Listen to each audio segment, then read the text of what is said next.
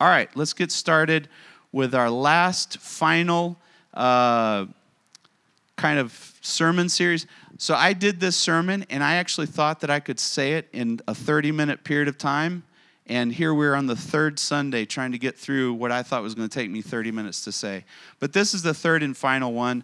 And what we've been talking about is your purpose. Have you ever tried to write a purpose statement about your life? What am I all about? This is my purpose. I can't tell you how many times I've tried to do that, and it seems like every year it switches. So I'm like, why should I write up a purpose statement? Because it seems like I'm constantly switching around. Well, you know what? Before you were born, before I was born, God gave you a purpose.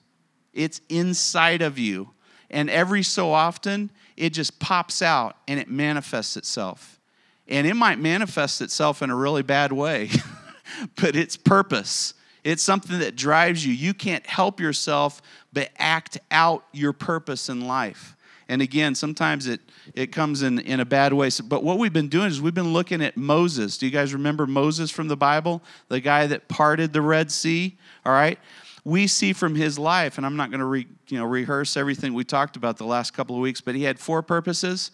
One of them is he was a deliverer. You know what a deliverer is? It's somebody who will smack somebody over the head in order to free somebody from being bullied or from being pushed around.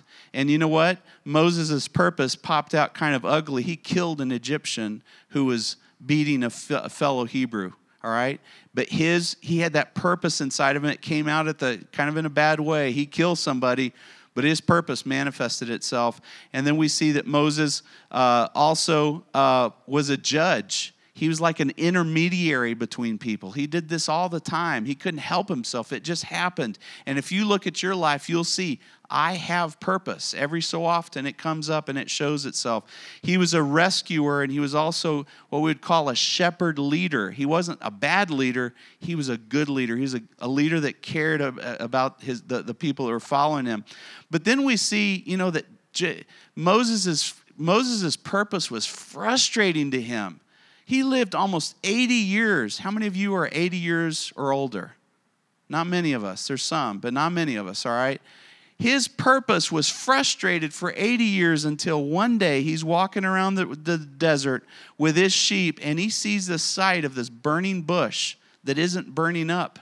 And so he goes over, as I would. I'm bored in the desert. I've been out there for 40 years.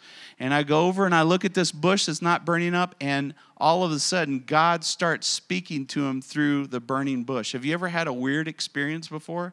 I'm sure all of us have had a strange, that we don't tell many people about, because if we did, they thought we were crazy, all right? We've all had weird experiences, I guarantee. And if you haven't, you will soon. All right? Moses had a weird experience, and God spoke to him through this burning bush. And in that burning bush experience, God called Moses.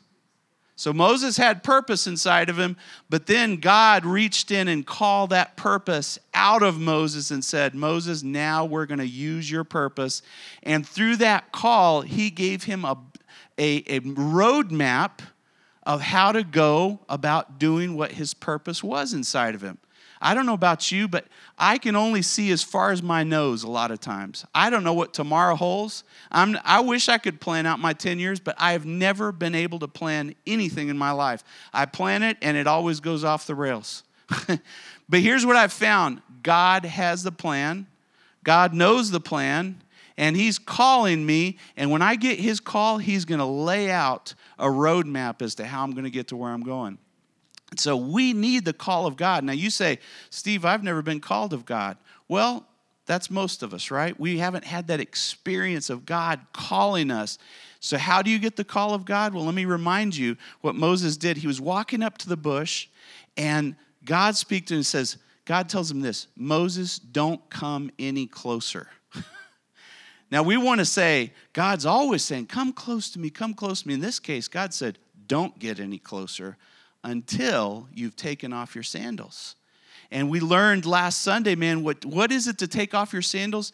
Take off everything that you trust in. Take off your credentials. Take off your degree. Take off your money, if you have it or don't have it. Take off everything that you rely on and come to God as you are. And when we do that, we say, I'm taking off everything that I have confidence in. You know what? I'm taking it off. God's going to call you when you do that. You don't have to wait 80 years for God's call. Stop trusting in the things that you trust in. You'll come into God's holy presence, and He will call purpose out of you, and you'll start living your life totally different. The other thing we learned last week is in order to get God's call, man, I tell you what, you need to seek God with all your heart. On a scale of 1 to 10, answer this in your own heart. Don't tell us about it, all right? This is between you and God. How hard are you seeking God? Are you seeking Him maybe on a 3? Is it a 5? Is it an 8? How hard are you seeking God? And if you're a 3, then go for 4. If you're an 8, go for 9. But seek God with all your heart, and you will get a call from God on your life that'll totally transform you. It's an event. It's a point in time. It's a memory you'll never forget. All right? And so Moses goes on and he starts having a conversation with God. He's taken his sandals off. He's gotten a little closer. And God says, go, Moses. I'm sending you back to those 2 million Israelites or Jews that are in in Egypt. And I want you to rescue them. I want you to deliver them. And so Moses says, if I tell them that you sent me, who do I tell them you are? And God goes on and says, tell them I am. And Moses is scratching his head thinking, how's that going to help me at all? You know what, that message was more for Moses than anybody else, because God was telling Moses, I am everything to you, Moses. I'm your provision. I'm your healer. I'm your deliverer. I'm your peace. I'm everything, Moses, to you. And if you'll get to know me, Moses, you'll be able to tell them who I am. Does that make sense? You need to know God before you can go off and tell who God is to someone else. Learn God for yourself. At best, we're lucky we have 80, 90 years, maybe less, maybe a lot less on this earth. When are you going to start seeking God and trying to find out who He is for you? When are you going to do it? Start today, all right? So we go on with this conversation. And God, I'm not going to read it all of it to you. I think we're in Exodus 3 here. God, through His call, tells Moses every detail that he needs to know about his calling. So if you're confused today, I've told this story before. I remember waking up in the middle of the night so confused. Years of confusion had gotten worse and worse in my life. I got up one morning at 3 o'clock in the morning and went for a walk. And I'd never forget telling God this. I said, God, I am so confused. I can't make sense of my life. I can't make sense. And I'm a Christian. I love God. I'm going to church. I'm doing all that stuff. But I am confused. Have you ever been confused before? You might be confused right now. No clarity in your life. Let me tell you what, the call of God will make everything clear for you. Does that make sense? So God outlines, and I won't read it all to you, in verses 16 through about 22 of chapter 3. God outlines everything for Moses as to what he's supposed to do. Finally gives him a plan for his purpose, a roadmap, and he no longer has to be frustrated, all right? So Moses in chapter 4, I'm sorry, my allergies are kicking up right now like you wouldn't believe. Exodus 4, verse 1, Moses answers God, and here's where we're going to start from last week. He says, what do I do, though, God, if they don't believe me or listen to me? Because God was saying, go to 2 million people and tell them that I'm going to rescue them. So Moses is saying, what if they don't believe me? And I'll tell you what, when God tells you to do something, I guarantee you one of your first questions is going to say, what if they don't believe me? So picture this. I'm walking down the mall. Have you ever been to Sunland Mall recently? Anybody? The place is a ghost town, all right? Half the upstairs is empty stores, so it's a perfect place at lunch. If you ever want to go walking and like praying, nobody's up there. So here I'm up, my lunch break. I didn't get to pray in the morning, so I kind of get up and rush to work, go to lunch, and I go to Sunland Park Mall. I go there every so often, and I'm just praying and walking, and I keep noticing this cleaning lady, all right? And she's mopping the floor. And it's one of those terrifying moments when God tells me, go tell her that I love her. I'm like, oh, My palms start sweating. I start getting nervous, But you know what? When God tells you to do something, you got to do it. And so the first question in my mind is, what if she doesn't believe me? Now, can you identify with that? When God tells you to do something for someone else, you're always worried, what if they don't believe me? You know what you do when God tells you to do something? You just go do it and leave it up to God. You just go do it and leave it up. So this was just a week or two ago. I walk up to her, take a deep breath, starting to hyperventilate, get up to her and I say, you know what? I just want to tell you something. Look her straight in the eyes and say, God loves you. And I just felt inclined to tell you. She almost started crying. She said, I know that he does, but thank you for telling me that. Isn't that something? So when God tells you to do something, don't worry about all the details. Just go do it. But Moses asks her, what if they don't believe me? What if they don't listen to me and say, the Lord didn't appear to you? The Lord said to him, and this is where we're going to you're going to like this today. He says, what's in your hand?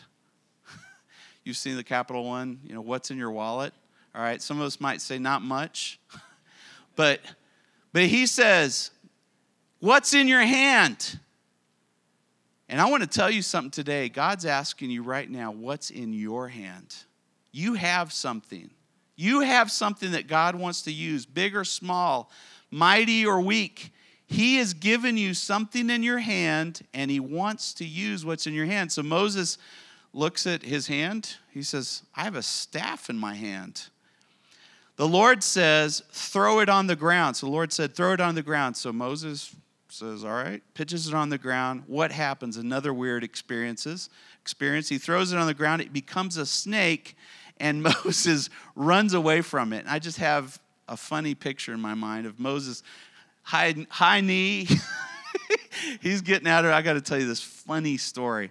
My brother-in-law, who's 6'5", big old 200 and some odd pound guy, we go out to the desert to go shooting, all right? And one of our friends, this was a long time ago, had a rubber snake. And so he planted the rubber snake out in the desert, huge rattlesnake-looking thing. And we had our truck pointing one direction. It's night. And with the lights pointing that direction, and for some reason, I was standing away from the truck, and so my friend gets a flashlight, and he starts moving the flashlight and makes it look like the snake's wiggling. And so he takes my brother-in-law over there, and my brother-in-law, like any of us, is terrified of snakes. And so the friend goes down to get really close. He picks the snake up by the tail and starts swinging it over his head. And I see my brother-in-law running in front of the truck, literally his legs like this. He swings and throws the snake. It gets around his legs. And my poor brother-in-law was just screaming. But every time I read the story about Moses, I think of my brother-in-law, and I think that's probably how Moses ran, was just high-stepping, running as fast as he possibly could. So the Lord says to him, though, he says, reach out your hand and take it by the tail. Can you imagine a live snake? There's nothing that scares me more than snakes. He reaches out with his hand, he grabs it, and it turns back into a staff in his hand. This is a true story. If you're agnostic, atheist, whatever, this is the truth. This really happened. The Bible is the inspired word of God. It's historically proven in many, many cases and continues to grow so by every archaeological dig that takes place. And so that's associated with the Bible. And so he picks up the snake, turns back into staff. He says, this is that they might believe that the Lord, the God of their fathers, the God of Abraham, Isaac, and Jacob, has appeared to you. So I want to ask you, somebody comes up to you and tells you about Jesus. They have a stick in their hand, and you say, I don't believe you. I don't believe you. I don't believe you. So they throw the stick on the ground, and it becomes a snake. Would you at least have a little, some kind of momentum to say, you know what, maybe God is true. Maybe God is real. I mean, God gave Moses this gift. Moses had purpose in his life. God gave him a call, and then God gave him a gift to accompany his call. And God has the same thing for each and every one of us. He gave you a purpose from birth. He's going to give you a call if you haven't received it already. And then he's going to give you not one gift, but multiple gifts to accompany your call. Believe it or not. if we'll seek God with all of our heart, he will give you a call and he'll give you gifts to accompany your call.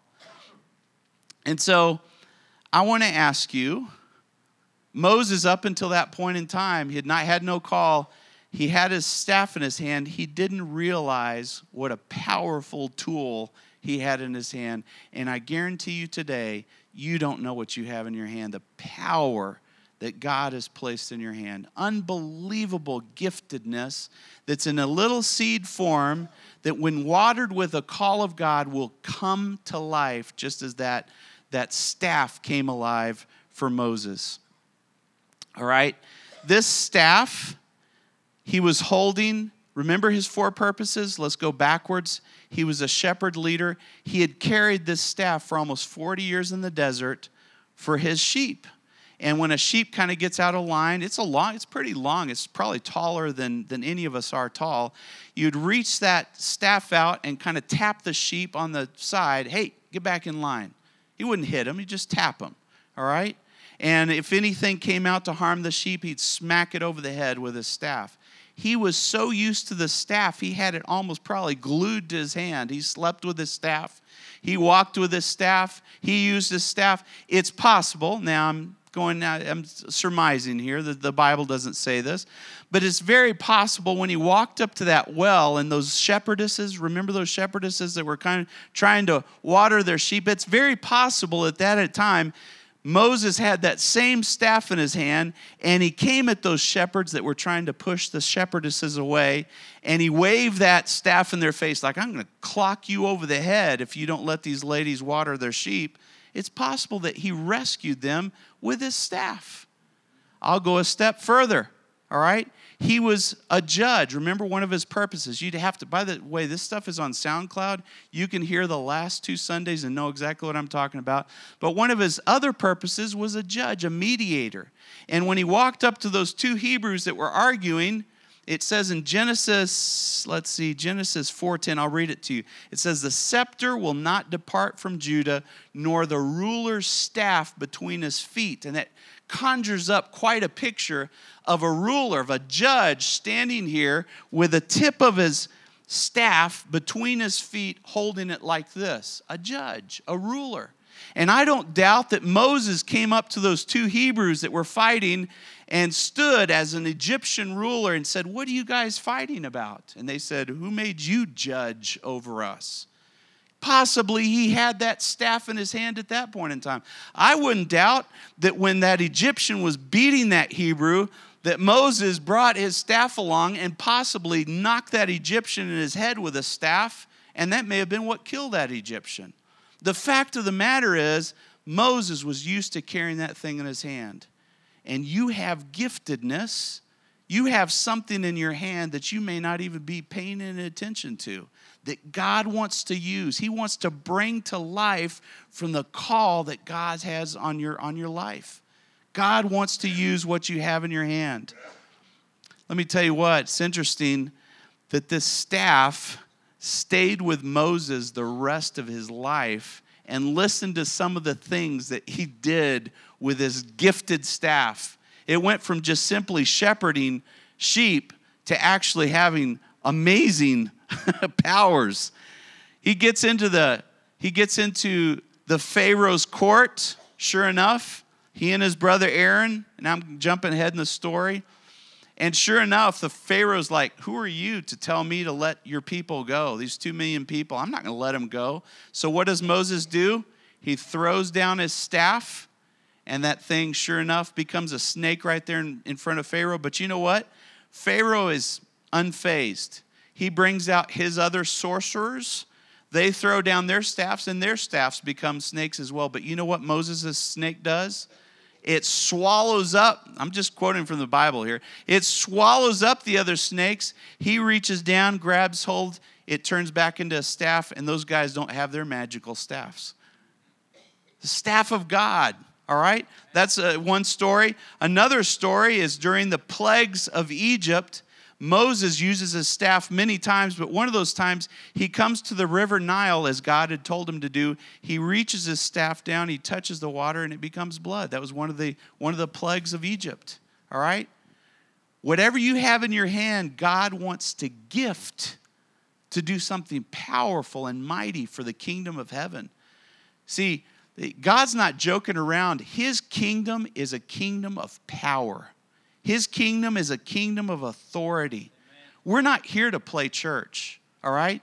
God wants to show his power in this day and age, maybe not by staffs turning into snakes, but certainly healing the sick. If you're sick, God wants to heal you by his power. If you don't have enough money, God wants to supply powerfully for your needs by supplying however he wants to do it. God has mighty power. In fact, the Bible says that his power is available for all who believe. Are you a believer? If you're a believer, you have the power of God at your disposal. Power to do what? Power to turn the TV off when you shouldn't be watching something that you're watching.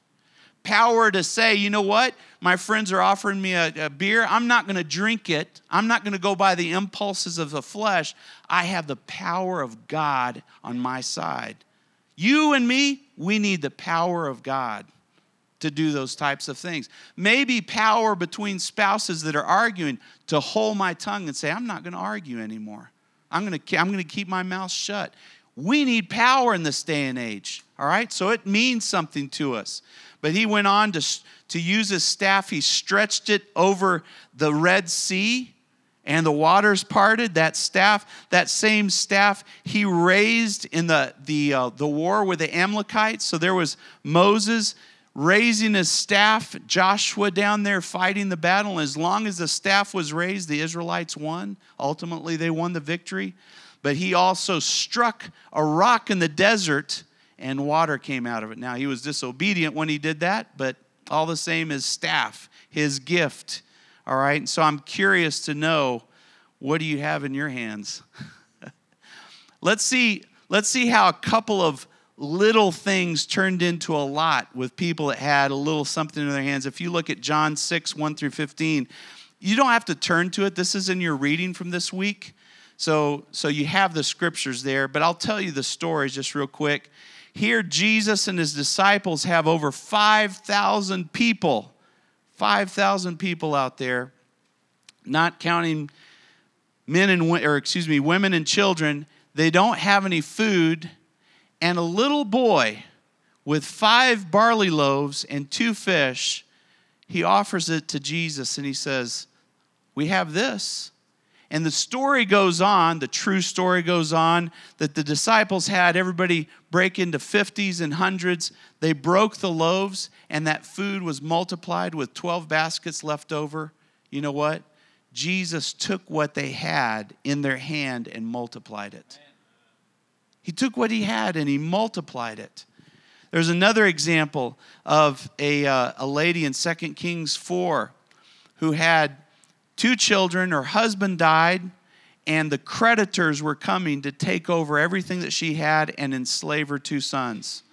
And so the lady went to, I think it was the prophet Elisha, and you know what he asked her? He said, what do you have? How many times do we ask ourselves, or don't ask ourselves, we tell ourselves, I don't have this, I don't have that, I don't have the other, I don't. And God's saying, stop asking what you don't have, and I want to know what you do have. Even if it's a little something, what do you have? You know, I could look at this church and say, we don't have musicians, except for my dad. We don't have a band. We don't have this. We don't have a cool church. We don't have a bunch of leaders to do this. You know what? God's asking me, what do you have? And we have all that we need to do everything that God wants us to do. So stop looking at what you don't have and start looking at what you do have. Because most often it's powerful what you have, even if it's just a little something, something. So anyways, the prophet Elisha says, what do you have? And she says, well, I have a small jar of olive oil. All right? Again, a true story of power, the authority of God. The prophet says, I want you to go, send your boys out to the neighborhood, collect every jar that you have, and I want you to pour into those jars a little bit of olive oil that you have. The story goes that this lady sent out her boys. As she poured, man, that olive oil just kept kept coming out, kept coming out, kept coming out, until she filled so many jars, her house was full of them, and she said, go get me some more. And the boy said, we've asked everybody. There's no more jars left. She took those jars, she sold the oil. It was enough to pay off the creditors and take care of her, and then some, all right?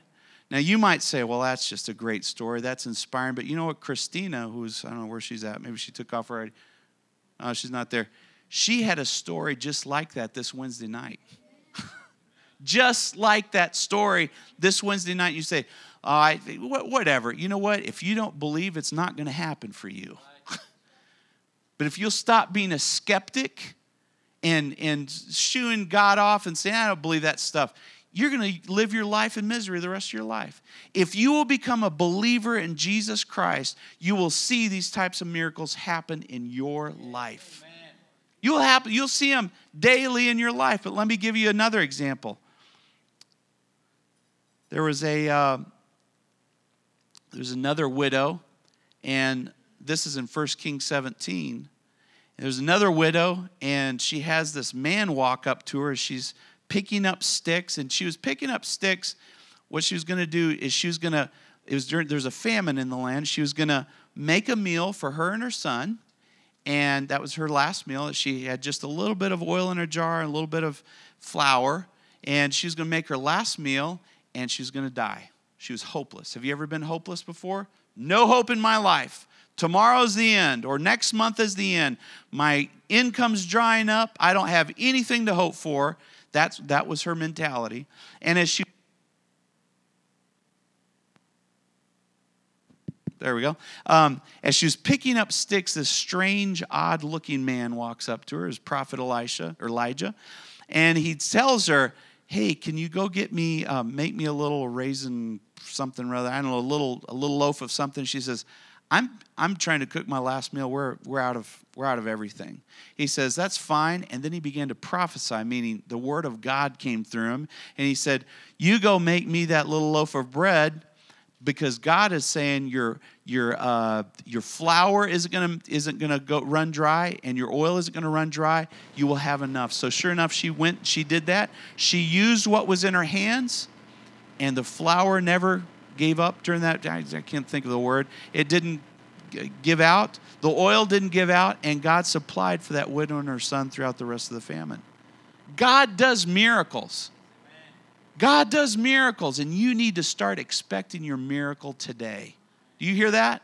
There's some of you that are a little bit of spark of faith is starting to come up in you. And you're starting, you know what? You're believing the truth. I challenge the skeptics in this room. Stop being skeptical of the Almighty God.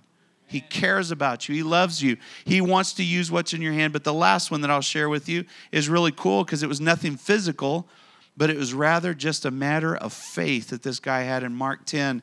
This guy named Bartimaeus. How would you like it if your name was Bartimaeus? All right? This Bartimaeus guy, he was blind. And he was sitting there, and Jesus was walking by. It was in the time of Jesus. And he heard a crowd coming. He must have questioned somebody, hey, what's going on? Because I can't see. They said, Jesus is walking by. And you know what Bartimaeus began to do? He began to call out really loud.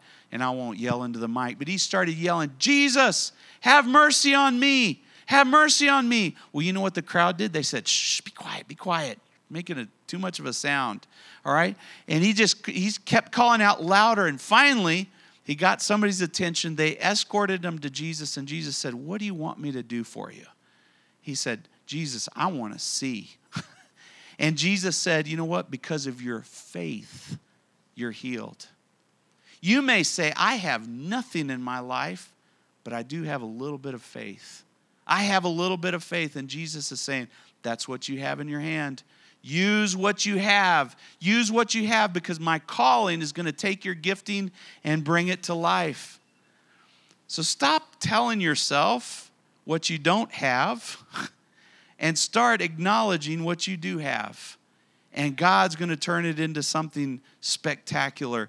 I look at my life, and I think of the things I don't have. Let me tell you some of the things I don't have, aside from hair. I don't have a high energy level. And I've kicked myself my whole life. I have to sleep 8, sometimes 9 hours a night. I'm just that way.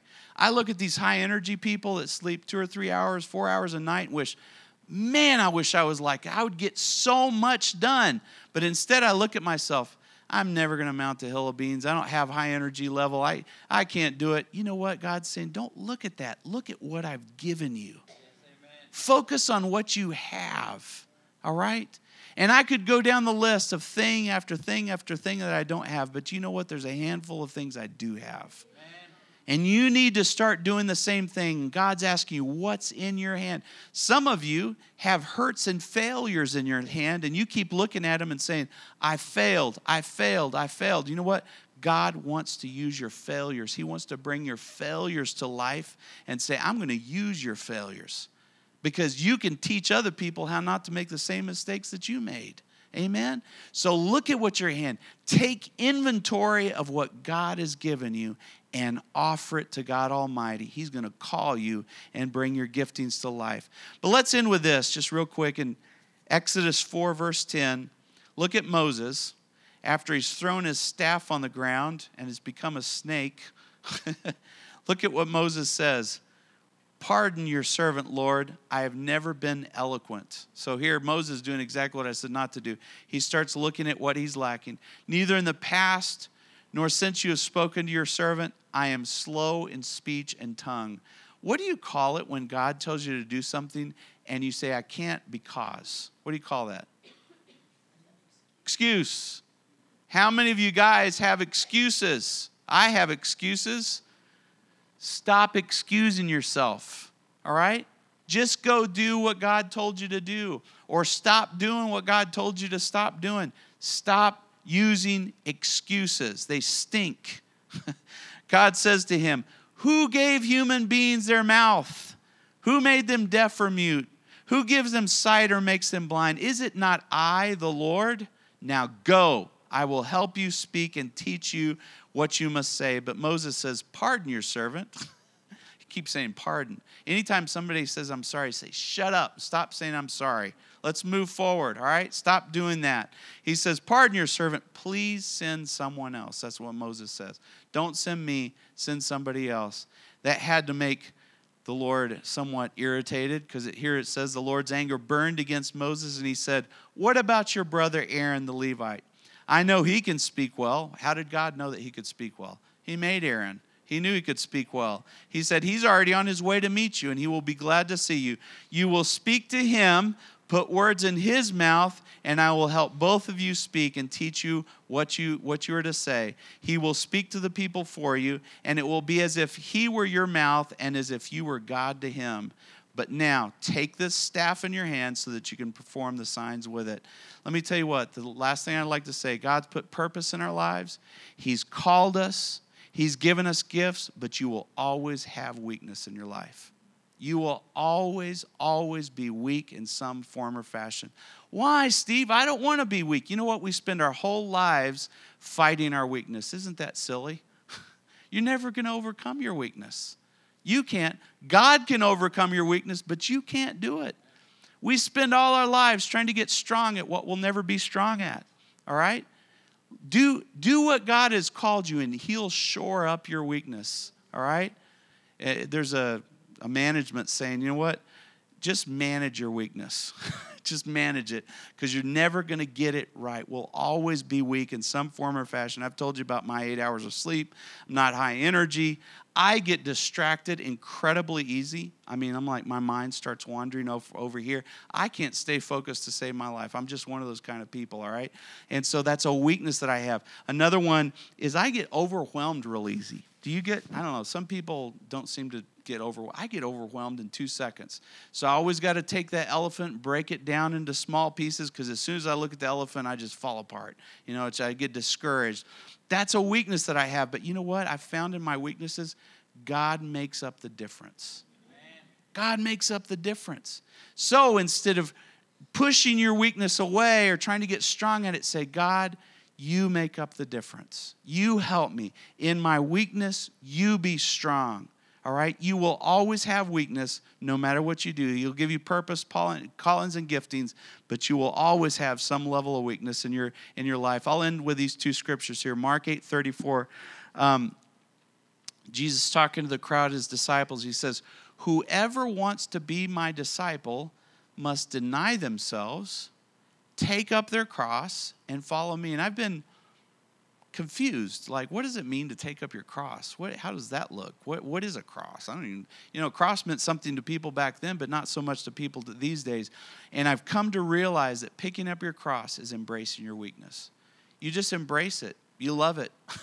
It means something to you. My weakness is my weakness. Now, I'm not talking about a weakness of falling into illicit relationships. I'm not talking about a weakness of taking drugs. I'm not talking about a weakness of gambling your life savings away. That's not the weakness I'm talking about. I'm just talking about basic human weaknesses where you compare yourself to somebody else and they're better than you are. That's the type of weakness that I'm talking about. All right? God wants to help you. Don't compare yourself to people, by the way. God made you just the way that you are. And I'll tell you what, love yourself. All right? Just love yourself the way that you are. You know why? Because God loves you the way that you are. He loves you the way that you are. And he's going to make up all the difference in your weakness. I bought my wife, I went shopping when we were about to get married. I wanted to buy her a pretty engagement ring. Beautiful engagement ring. So I kept trying to find diamonds that didn't have a flaw in them. And I'd look, and sure enough, every time you look at the stupid thing, there's another little flaw in it, And like, I want to find a diamond without a flaw. And finally, one time, a jeweler said, but it's kind of cool if it has a flaw because that's just, there's no other diamond like it. And so I was like, well, that's kind of true, actually. You know what? This is unique, right?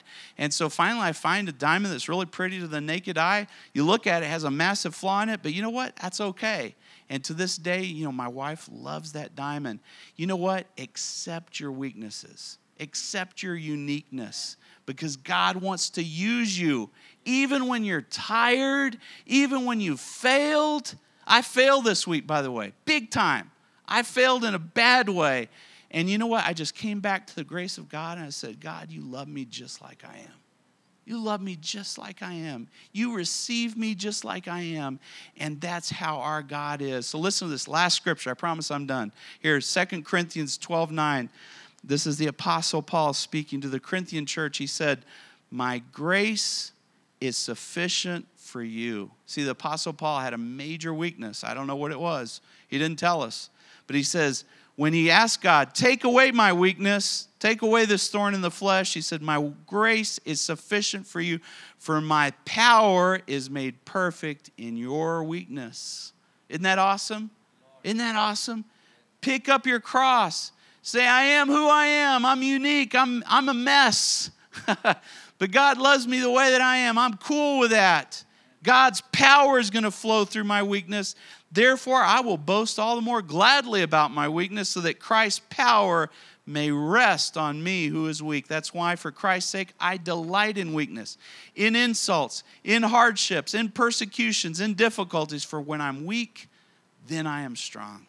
Then I am strong. Let's bow our heads. Lord Jesus, we thank you, God. Hallelujah. Lord God, you've called us with purpose.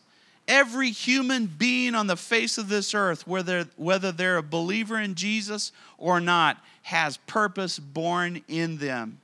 Purpose born in them. Lord, and that purpose rears its head every so often in this situation or that situation, proving that Almighty God has put eternity in the heart of mankind. There's not a man out there, there's not a woman out there that doesn't have eternity in their souls. This is more than philosophy. This is more than science. This is more than proof. Lord, there's something supernatural. There's something spiritual that no man can deny, no woman can deny. And it's you, Jesus. It's you, the King of Kings, the Lord of Lords. Someday every man will confess with his mouth, will kneel down and say, Jesus is Lord. It will happen. Lord, the question is, could it happen today willingly, voluntarily? We kneel down, we say, Jesus, you are Lord. Thank you, Heavenly Father, but you've put purpose in us. Lord, you're yearning to call us and to fulfill that purpose. You're desirous, Lord, to give us gifts, Lord, to accompany that purpose, Lord. Maybe that gift is an experience that we've had that we can learn from and apply and teach to others. Who knows? Lord, certainly the Bible speaks of spiritual gifts, Lord, that were there to help the church encourage itself, Lord God. We've been given gifts. We've been given talents, Lord, but we will always walk in some level of weakness in our life. Always, always, every one of us. Lord, help us to stop fighting that and embrace it. Embrace it because we know that the power of God is made real. Thank you, Jesus.